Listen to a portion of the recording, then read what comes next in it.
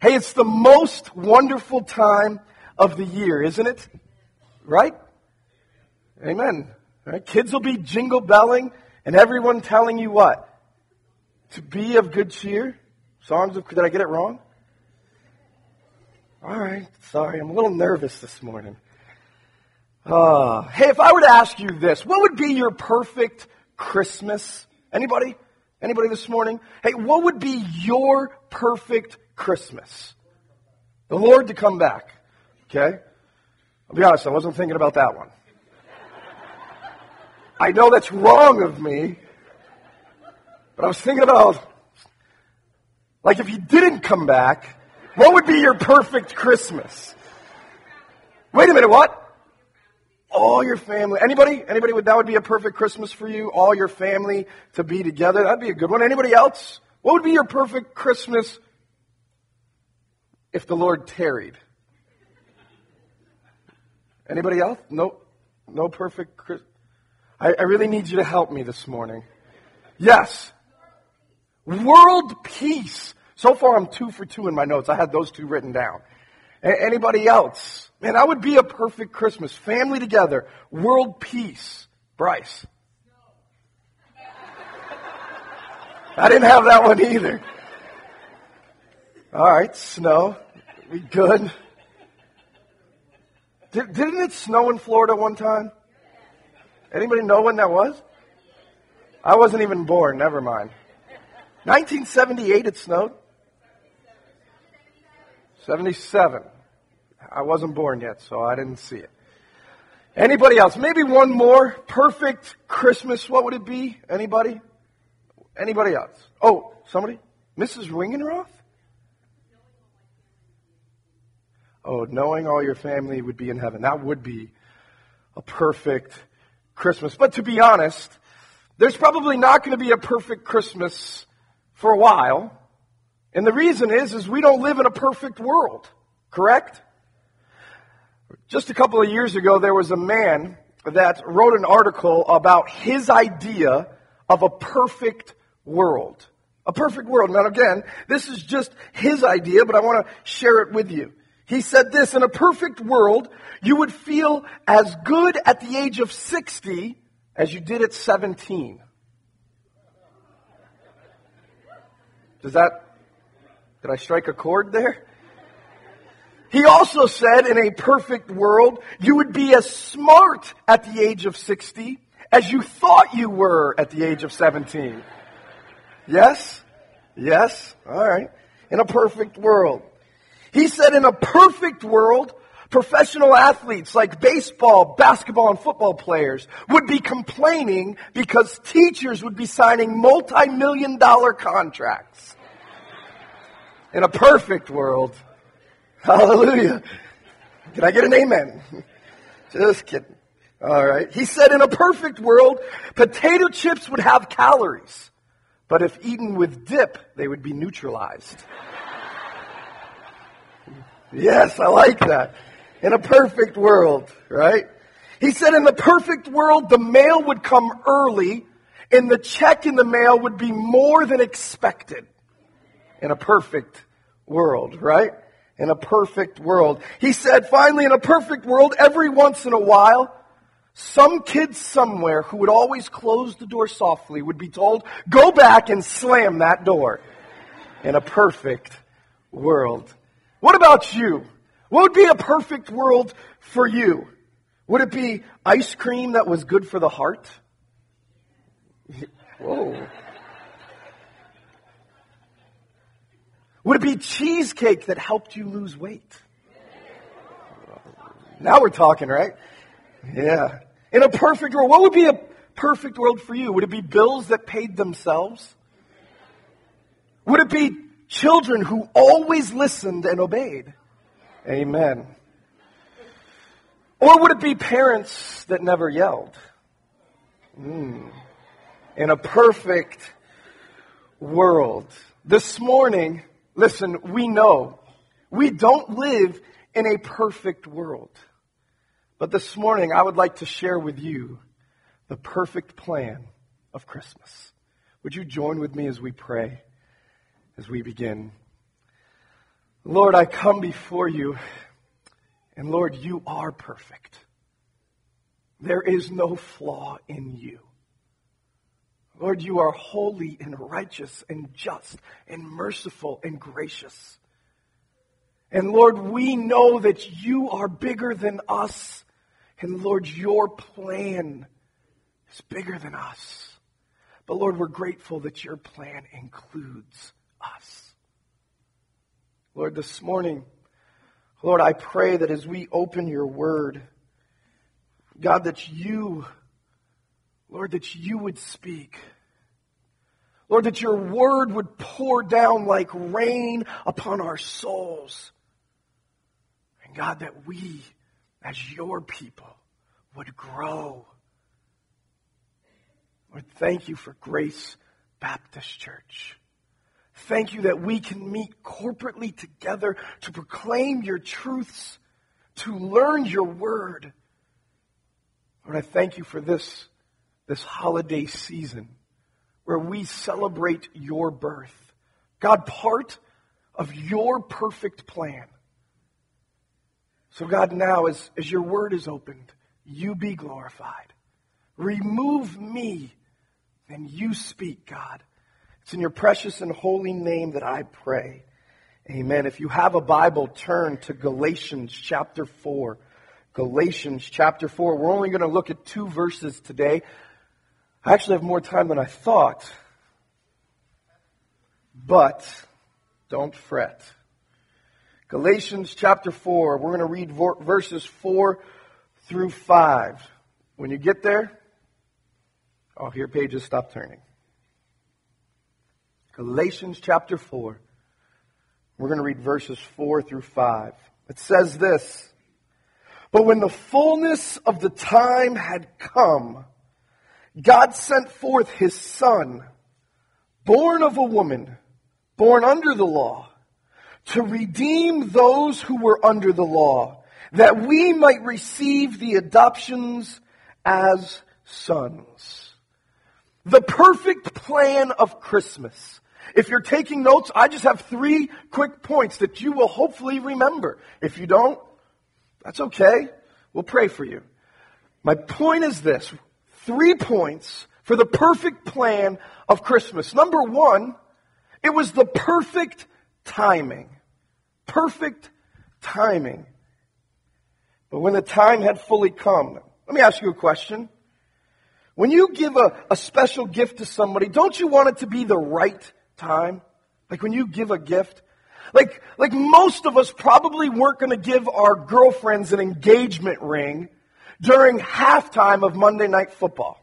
Now maybe you did, and I'm not trying to offend you if you did, but most of us probably think out, hey, we want to have the best timing to give this gift. Like, we want the moon to be just right. And we want the weather to cooperate. And the location needs to be perfect when you present this gift, right?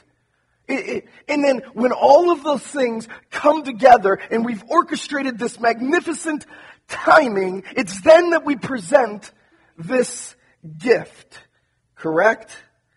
Yes. What does it say? Galatians chapter 4, verse 4, at the very beginning. "But when the fullness of time had come."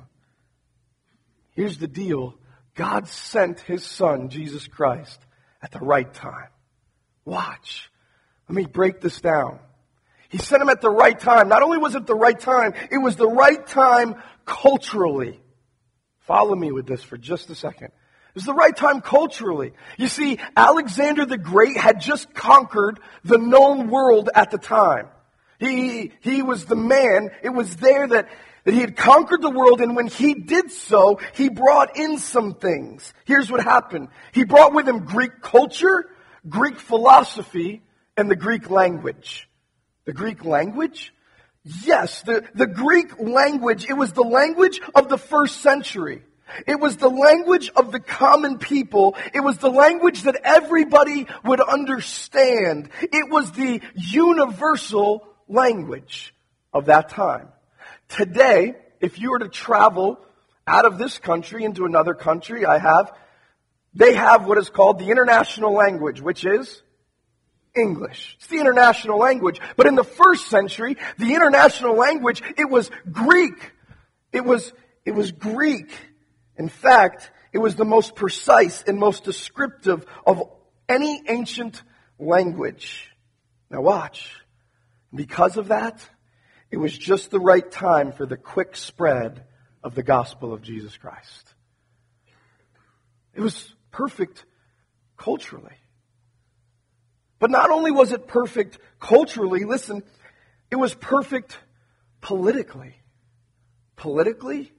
Watch. Alexander the Great died at the age of 33.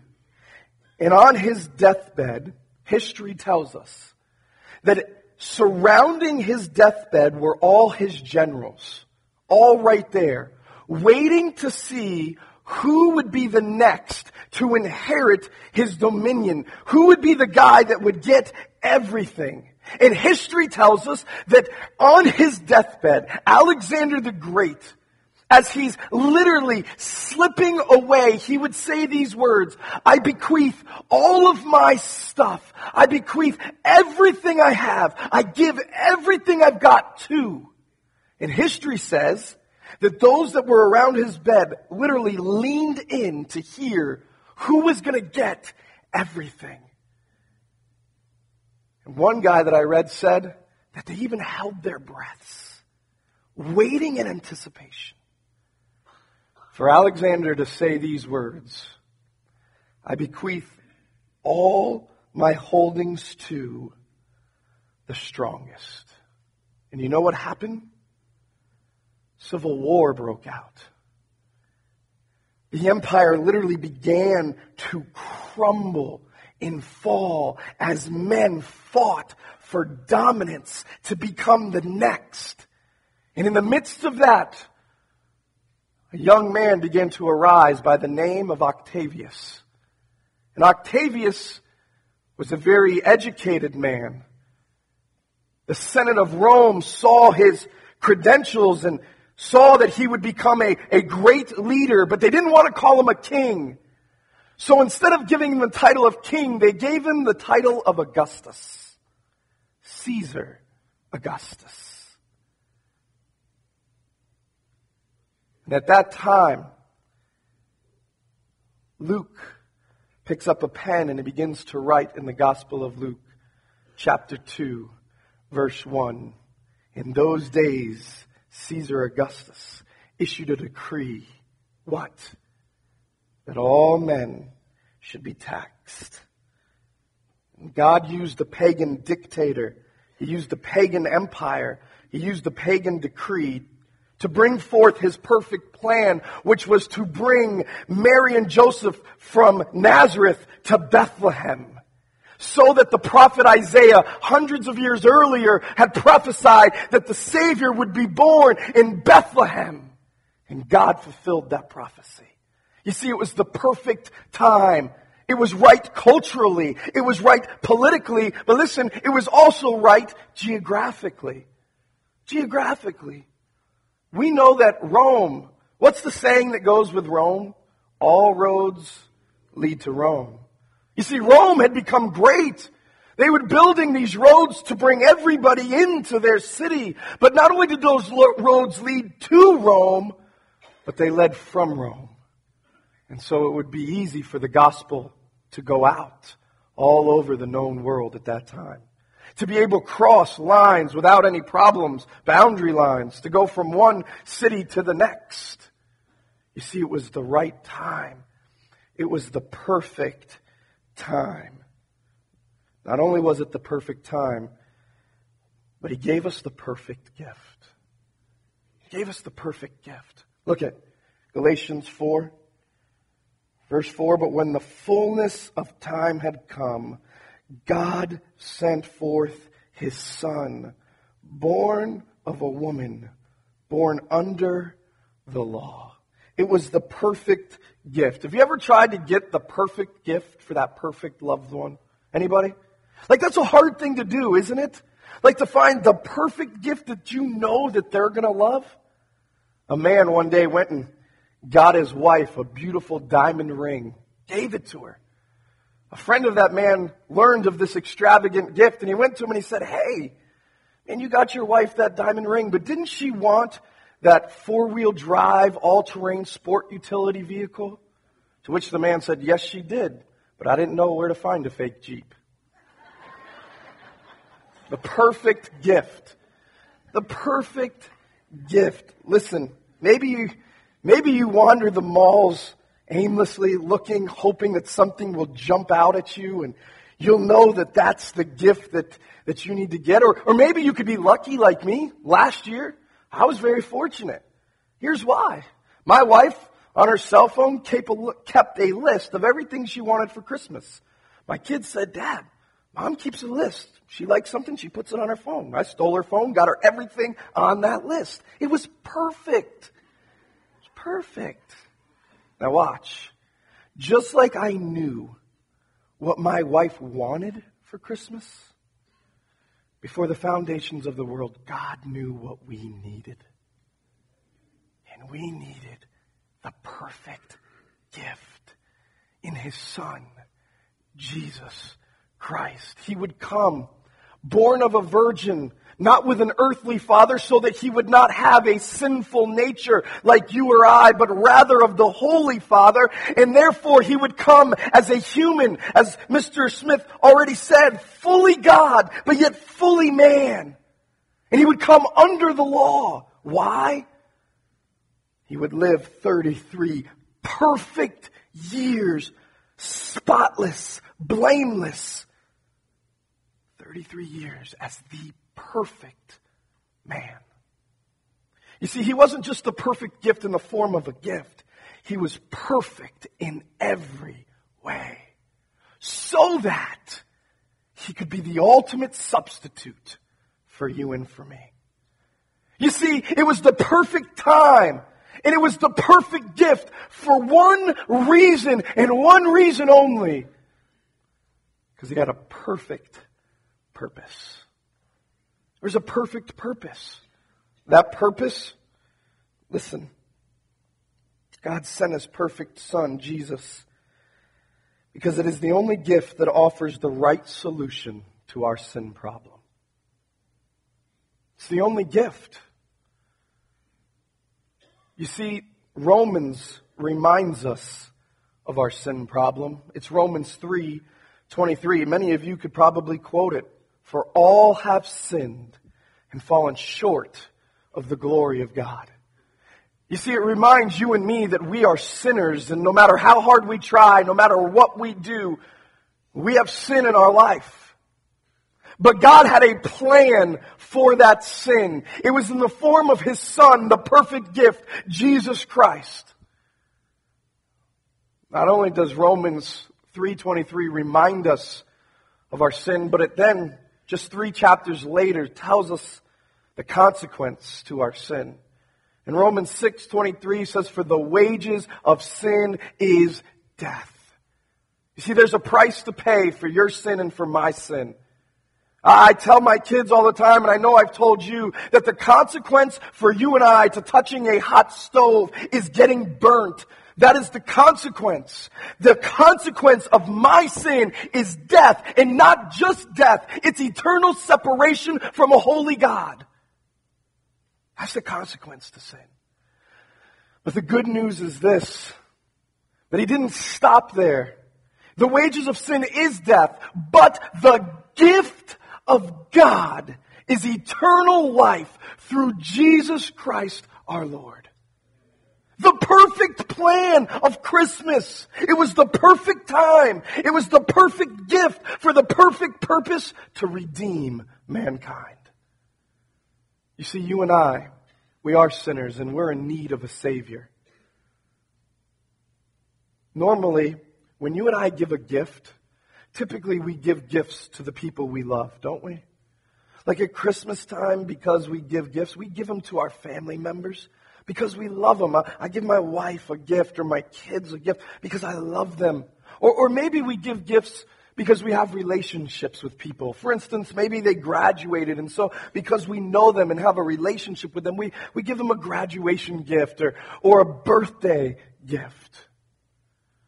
Listen, the purpose, John 3:16, for God so loved the world that he gave his one and only Son, that whosoever believes in him should not perish, but have everlasting life. This is the Christmas season, the most wonderful time of the year. But it wouldn't be very wonderful if God never sent his Son. You see, it's more than just exchanging gifts and eating food with family and friends. It's that the holy God, the creator of this universe, stepped out of perfection and into a sin-filled world, put on flesh in the incarnation of a baby, Jesus, born of a Virgin Mary, so that you and I might have life. You see, our hope is in him and in him alone. This Christmas season. It was the perfect time. It was the perfect gift for the perfect purpose. Look at verse 5. Go back a little bit, verse 4. God sent forth his Son, born of a woman, born under the law, to redeem those who were under the law, that we might receive the adoptions as sons. You know what I know? I have 2 sons and 2 daughters. And I would do anything for those 4 kids. How much more would a heavenly Father, who sent his Son as a substitute for us, do for us? It's Christmas. It's the perfect time to give the perfect gift for the perfect purpose to a world who's in desperate need of a Savior. Maybe you're here this morning and this is the first time you've heard of this perfect gift. The good news is the Bible tells us that if we confess our sins, that Jesus, God, he is faithful and just to forgive us our sins and to purify us from all unrighteousness. Right where you sit today, you could receive Jesus Christ as your Lord and Savior. If you simply believe that Jesus was who he said he was, that he came to this earth as a baby, lived 33 flawless, sinless years, so that he could be the sacrifice that would cover all sins. And then, listen, it didn't stop there, but he would raise from the grave 3 days later. Today, if you've never accepted Jesus Christ as your Lord and Savior, and do so. Because it's the perfect time. And you've just heard about the perfect gift.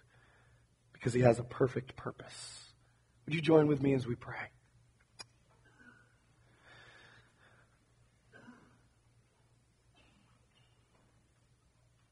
Lord, you have the perfect plan.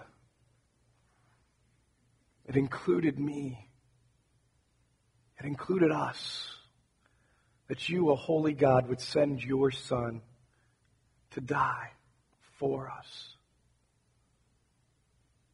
If we would simply believe, confess, and put our faith and trust in him. Lord, you came that we might have life and have it more abundantly. That we wouldn't have to spend eternity separated from you, but rather we could spend eternity bowing down, worshiping you. Lord, I'm grateful for who you are. This morning, if you've never accepted Jesus Christ as your Lord and Savior, it's the greatest thing that you could ever do. Before you leave today, if you would like to do that or know how to systematically maybe walk through that, come talk to me or Pastor Steve or Pastor Wingenroth. He's here. Talk to us. You see, it's a simple thing to place your faith and trust in Jesus Christ. God, we love you. We thank you for who you are. It's in your precious and holy name that I pray. Amen.